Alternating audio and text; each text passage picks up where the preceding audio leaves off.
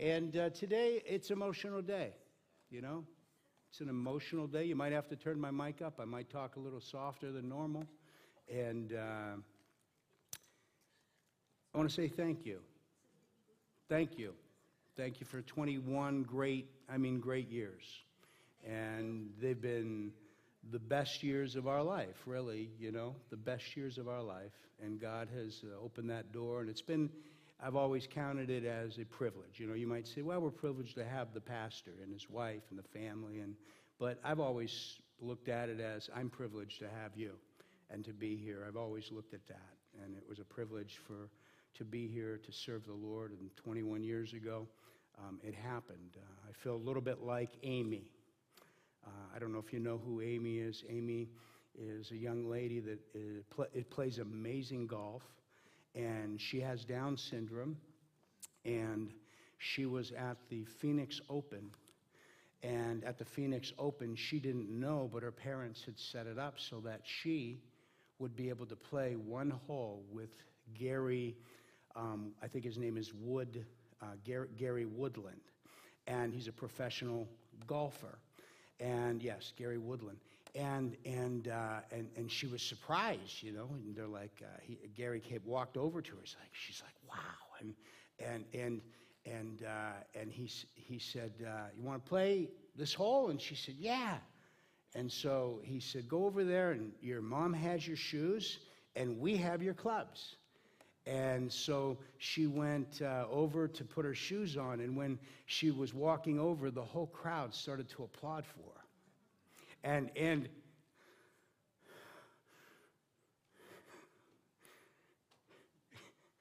as she went down to put her shoes on, she goes, they love me.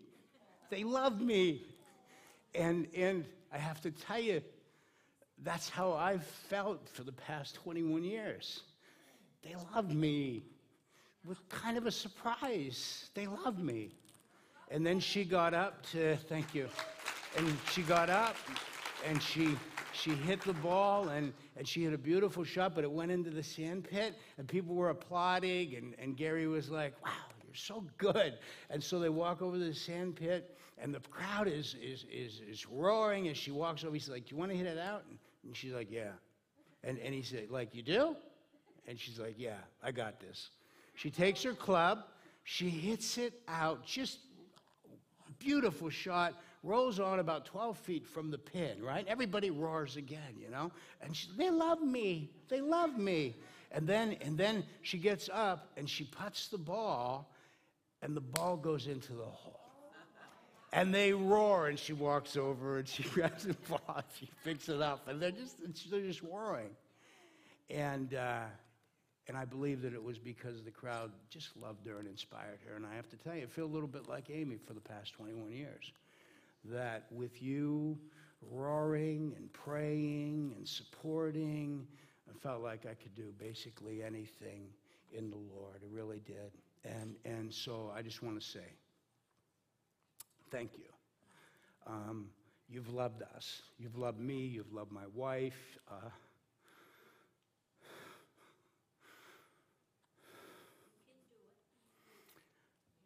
Crowd's roaring. We love you. They love me. You've loved our children. You've loved our children, Sam and Laura and Fred. And they've grown up in a wonderful church. They have only good experiences. That's what they have. They have only good experiences. If there's anything that's ever happened that maybe wasn't so good, I never brought it to anybody or at home, never. My wife, never. She never heard. She never heard. She even wanted to hear, where were you? You know, it's like midnight, I got home. Oh, well, just out. We had a little discussion. So, but they never heard anything, and they've only seen good, God's people serving and united together. And I can tell you what blessed my heart more than anything is last Sunday, I don't know if Bruce is here. I see many friends that this morning, that Bruce Dickinson, Sam preached, and Bruce hasn't been here for over a year. You know, over a year he hasn't been here. Is Bruce here this morning? I don't know if Bruce is here. No, he's not here. Good, that's a good thing. Let me tell you why.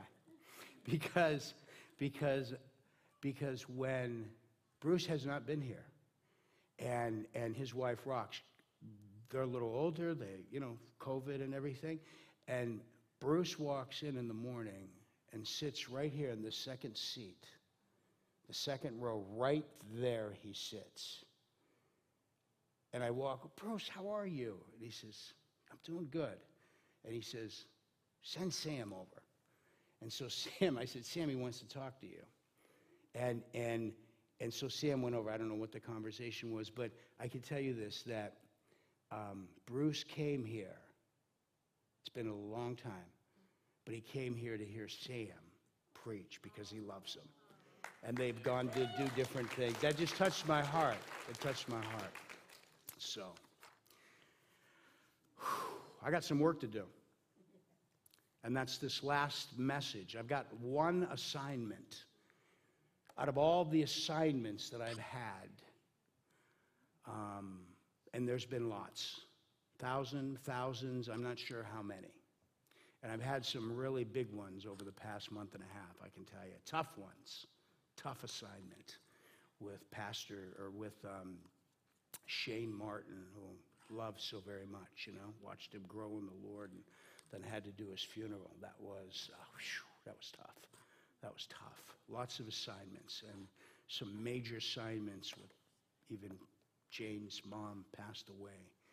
One of my last assignments. But I have one last assignment today. And I'll talk about that in a little bit. Before I do, the second to last assignment I have to share, and that's this message. I got a word that I want to share with you today. It's going to come from Philippians chapter 3. Philippians chapter 3. Philippians chapter 3. And I want to leave you with this just simple message, in this second to last assignment. And the title of my message is The Priceless Value of Knowing Christ. The priceless value of knowing Christ. And in all honesty, why this came out, even as this title, was because a week ago or a few weeks ago, I was reading Philippians in my devotions, and the heading inside my New Living Translation was The Priceless Value of Knowing Christ. And I said, let me read and see if that's really the big idea. And it really is the big idea. And that doesn't always happen, even in your Bible, when you see that heading over there. And so it's from Philippians chapter 3, starting with verse 1, the priceless value of knowing Christ. Why is it priceless? I want to answer that question. And I'm going to give you two answers to it. Why is it priceless? Priceless means you cannot give anything for it. Priceless means that there is nothing in this world that could possibly buy it. It is worth more than everything and anything. Take all the gold, all of the diamonds, all of the stones, everything that seems to have a pricelessness to it, and put it in a big pile. And I can tell you, it is not comparable to knowing Christ. The first answer to that, why, is knowing Christ is priceless because he does the work and we get the reward. He does the work and we get the reward. Take a look at Philippians chapter 3, starting with verse 1. Look what it says.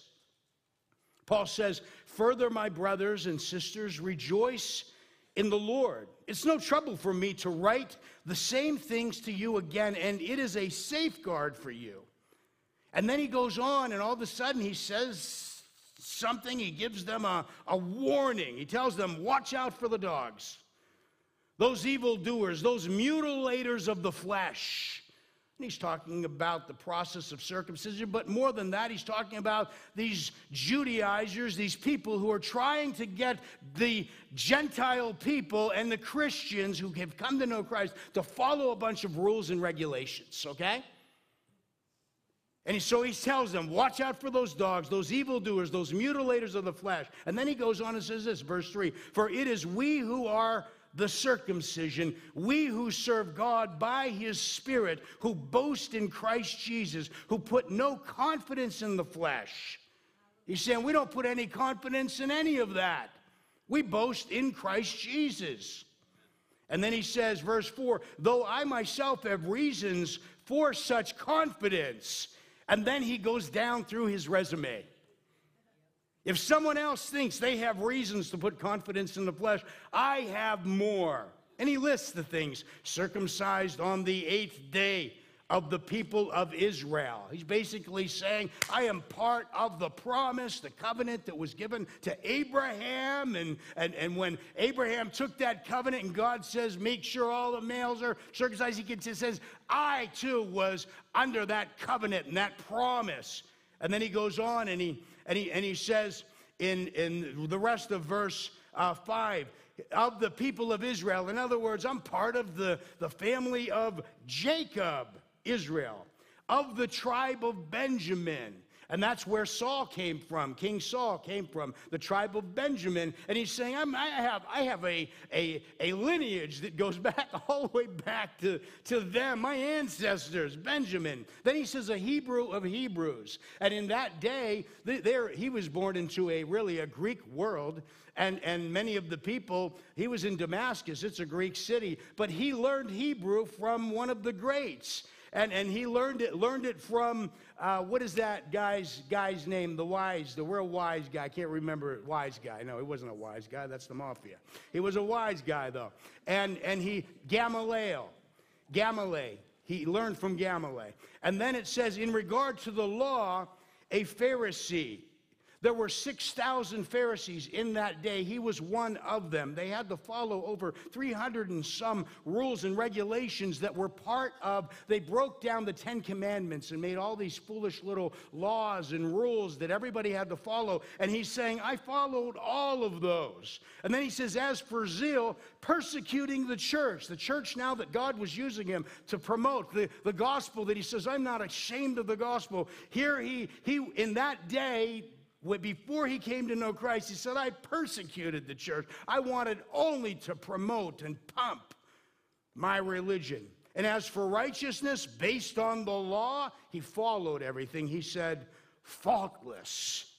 And then he goes on in verse 7, but whatever were gains to me, I now consider loss for the sake of Christ. You see, before he knew Jesus, before he came to know Christ and the grace of God, Paul, who was Saul, he followed all of these legalistic rules and regulations. He had to basically walk in this way of discipline that was an external structure. But on the inside, he was still absolutely dead and did not know God. All of these credits he had to his name. If anyone could boast, have pride, brag, it was him. He had all the works. But he makes it clear, none of that compares to knowing Jesus Christ as my Savior. Take a look in continue with verse 7. I'll read again. But look what it says. But whatever was to my profit, I now consider loss for the sake of Christ. What is more, I consider everything a loss compared to the surpassing greatness of knowing Christ, Jesus my Lord, for whose sake I have lost all things. I consider them rubbish, that I may gain Christ, verse 9, and be found in him, not having a righteousness of my own that comes from the law, but that which is through faith in Christ, the righteousness that comes from God and is by faith. And let me tell you, we think of righteousness, it's pretty simple in my head. It means right standing with God. Not right standing in myself, not right standing because of what I've done. That's all it means, righteousness. Big word, but that's basically what it means. I had no right standing. I only have the right standing of Jesus. I have right standing because of him that comes by faith. And what is true for Paul is true for us as well. It's not because of anything that we have done. We're spiritual people. We love the Lord, and we do a lot of things. We do a ton of things for the Lord. There's a lot of things we do. Just coming to church is something that we do, right? We talk to people. We share our faith with people. We read the Bible. We pray. We worship together, right? We tithe. We give. We teach Sunday school or children's church. We're ushers, greeters, sound systems, all of the many things. We do lots of stuff. We do lots of stuff. You serve in your community. You're on your job there, and you're shining for the Lord. There are things that we do. There are things that we do. We do those things. But we don't do those things so that we can gain a relationship with Christ. We don't do those to have a relationship with God. They flow out of a relationship that we already have. I always tell people, you want to serve the Lord, you want to live for Him, don't get so busy in doing lots of stuff for Him. And I think Pastor Brian and Pastor Jamie, and it's been preached and proclaimed so many times, if you will just bow down to Him and allow His grace to move in your life, I can tell you that you will serve Him unbelievably more than you've ever served Him in your life. That's just the way it works. It's all about that. You know, I think of just yesterday, actually. I have another story, but I'm just thinking of yesterday. We have a little pool. I put it up, and I put up the pool, and a little bug was in there. You know, a bug. I don't even know what it was, but it was swimming around, you know. And I'm like, well, okay, one more dead bug. You know, we'll get the net, pull it out. Fantastic. My wife saw it. And you know what she does? There's a bug in the pool. I'm like, yeah, thank God, you know, one less bug. And she goes, no, I'm going to go save it. You know, it's God. God loves it too. I'm like, you know, well, I don't, you know. I mean, God might love it, but I'm going to kill that thing. And you know, drowned it, you know, and and the bug's swimming around, you know, and so she gets the net, and she gets it, and she puts it, you know, she puts it in the grass. She puts it in the grass, and she says, now, don't come into my house. And I said, he'll probably be riding on a mouse that comes into the house. Whoa, you know, maybe this lady will feed me. They got a lot of crumbs in there. Can you imagine that little bug? You know, I mean, it was ready to die. Can you imagine that bug talking to the other bugs? You know what I mean? You should have saw what I did. There I was, swimming in the pool, you know? And I was just about to the edge. It's about 4 inches to the top. It's slippery. I couldn't get up. But then all of a sudden, I just played dead. I did it myself, you know? And then this net came through. Some lady with a little accent came in and said, let me save you. But she didn't save me. I grabbed onto the net, and she pulled me. You know? And then his girlfriend, Linda, goes, no, Salvatore, that's not. No, you were going to die, and I couldn't save you. You were going to die, you know. And he's like, Linda, be quiet. She's like, don't tell me to shut up. He's like, I didn't say shut up. I said, be quiet.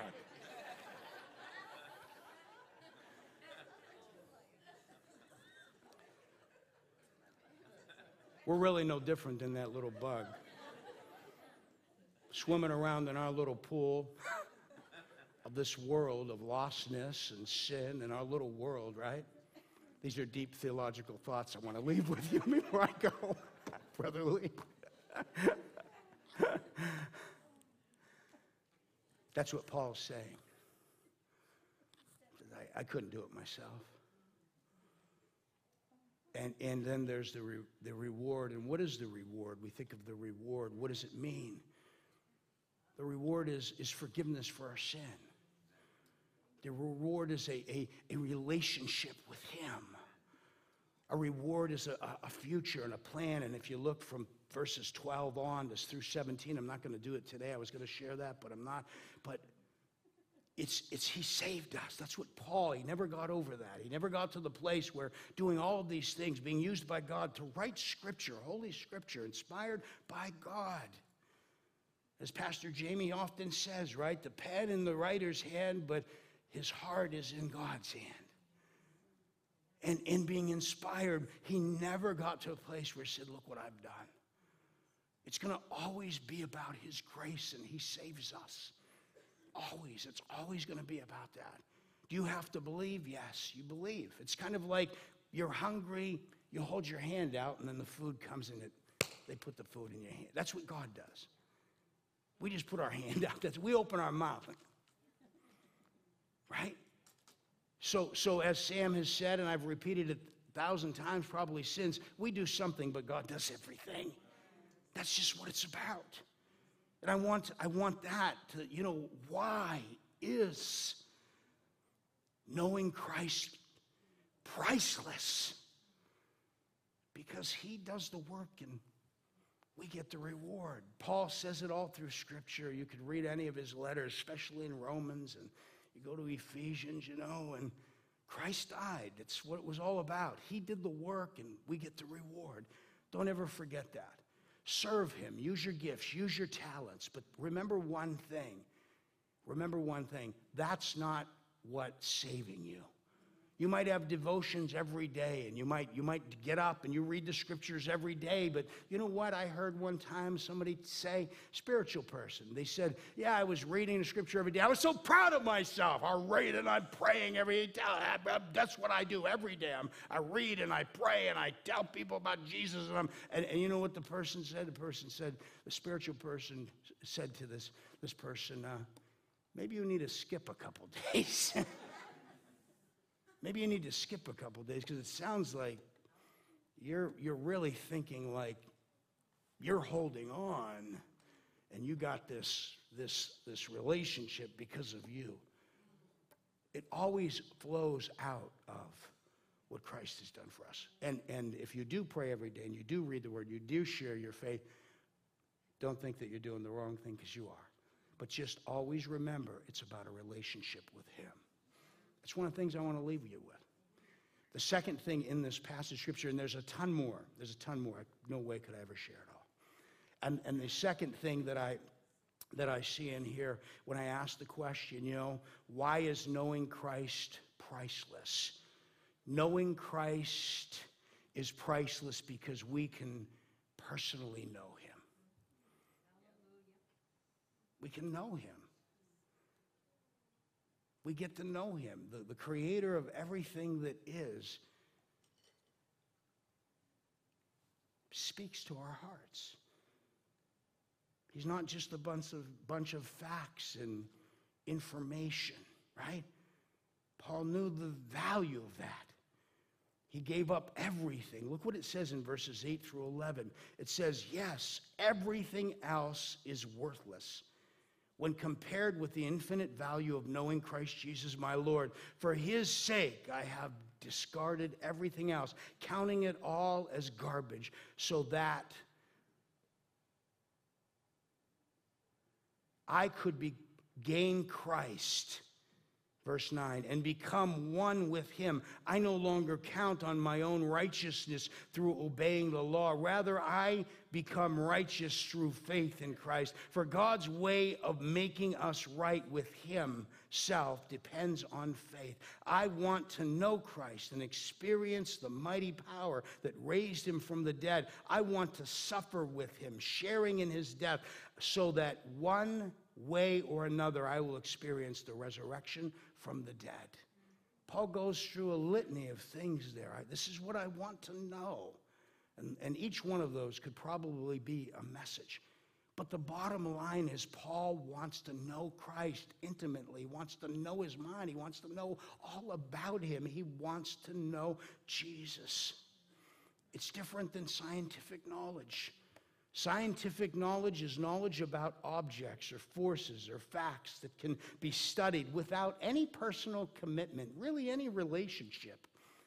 But what's special about knowing Christ is that we can know him as our Lord, our Savior. We can know him like we know our family and we know our friends.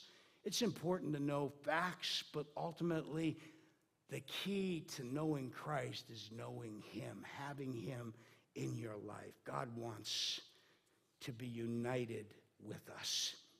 Jesus describes that relationship, and Pastor Brian preached on it a few weeks ago, as the vine and the branches. John chapter 15, he said, in verse 4, remain in me and I'll remain in you. No branch can bear fruit by itself. It must remain in the vine. Neither can you bear fruit unless you remain in me. I am in the vine, you are in the branches. If a man remains in me and I in him, he will bear much fruit. Apart from me, you can do nothing. It's that life. It's flowing from one branch, from the vine into the branch. It's the life source. And that's what the relationship. It's described, Jesus describes it in John 15:15. I'm going to read from the Message. I'm no longer calling you servants because servants don't understand what their master's thinking or planning. No, I've named you friends because I've let you in on everything I've heard from the Father.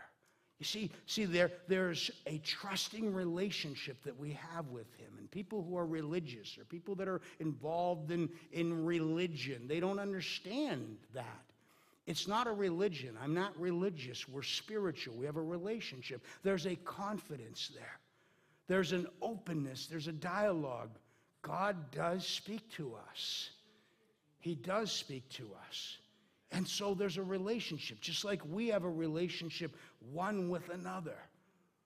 You get to know somebody. You might know of somebody, but then you get to know somebody. And you know what? Not only does God want to know us, and he knows us, but he wants us to know him.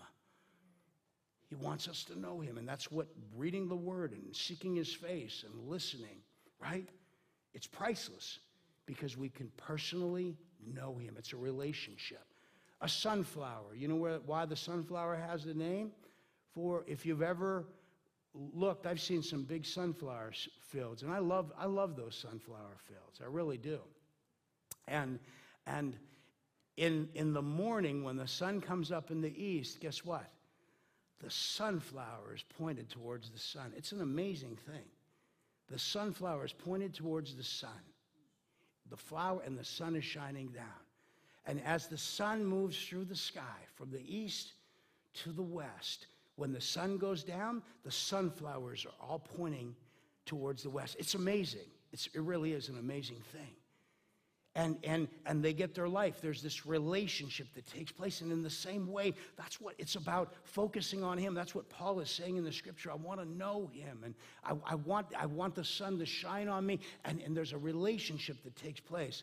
My wife, when I met her, she was in Swampscott, Massachusetts. And there's Hawthorne by the Sea. It's a little restaurant up there, real nice restaurant. And there's a big rock in the back, and it's right on one of the bays. And you can see Boston that's, I don't know how many miles, maybe 10 miles away. You can see the skyline from there on a nice day. And my wife, when she was alone here in America, and her family's all in Switzerland and Holland, and she would go and she would sit on that rock, and that's where she would pour her heart out, talk to the Lord, and and do devotions and stuff. And when her dad came, because she would write she'd write letters and connect with him. I got a rock I sit on, right? The rock. And so when her dad came, guess what?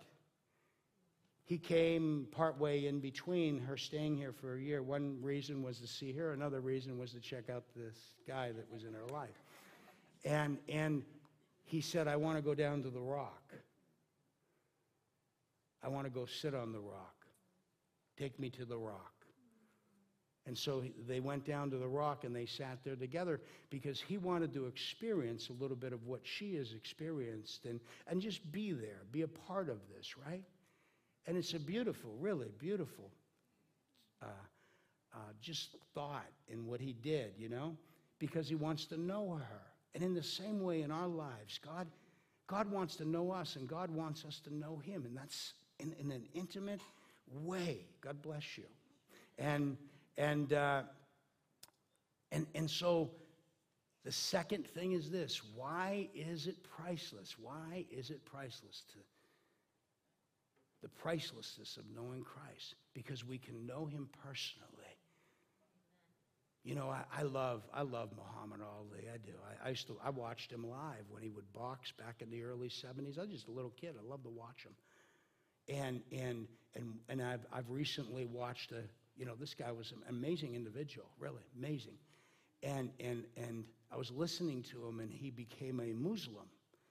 And when I was listening to him talk recently, he was talking about this is what he wants to do, and this is what I'm going to do, and I'm going to do it because someday I'm going to be, and he's talking about all this list of things he's going to do, be in the presence of the Lord, or God, right? Allah, right? He wants to go. And I was just thinking, it's so sad because he and so many others that are involved in other religions as well think they have to work so hard. And you have to somehow, you're going to earn your way in. They don't realize they're just a bug that needs to be saved. And as Christians, we can start to make that big list that we have of doing. And that can then be exchanged for what Christ did for us. I'm accepted because of what I'm doing. I will never be accepted because of what I'm doing. I'm accepted because he died on the cross and I put my trust in him and what he did. That's what it will always be. I just want to leave you with those two things. Knowing Christ is priceless because he did the work and we receive the reward of forgiveness and right standing in his presence. Knowing Christ is priceless because we get a personal relationship with him by which he walks with us every single day. Philippians chapter 3, verses 1 through 11. Don't forget that. He did the work, and now we have a relationship with him. Maybe you're here, you've drifted a little, you've been doing a lot of work, and somehow that's been like, that's what your relationship is about.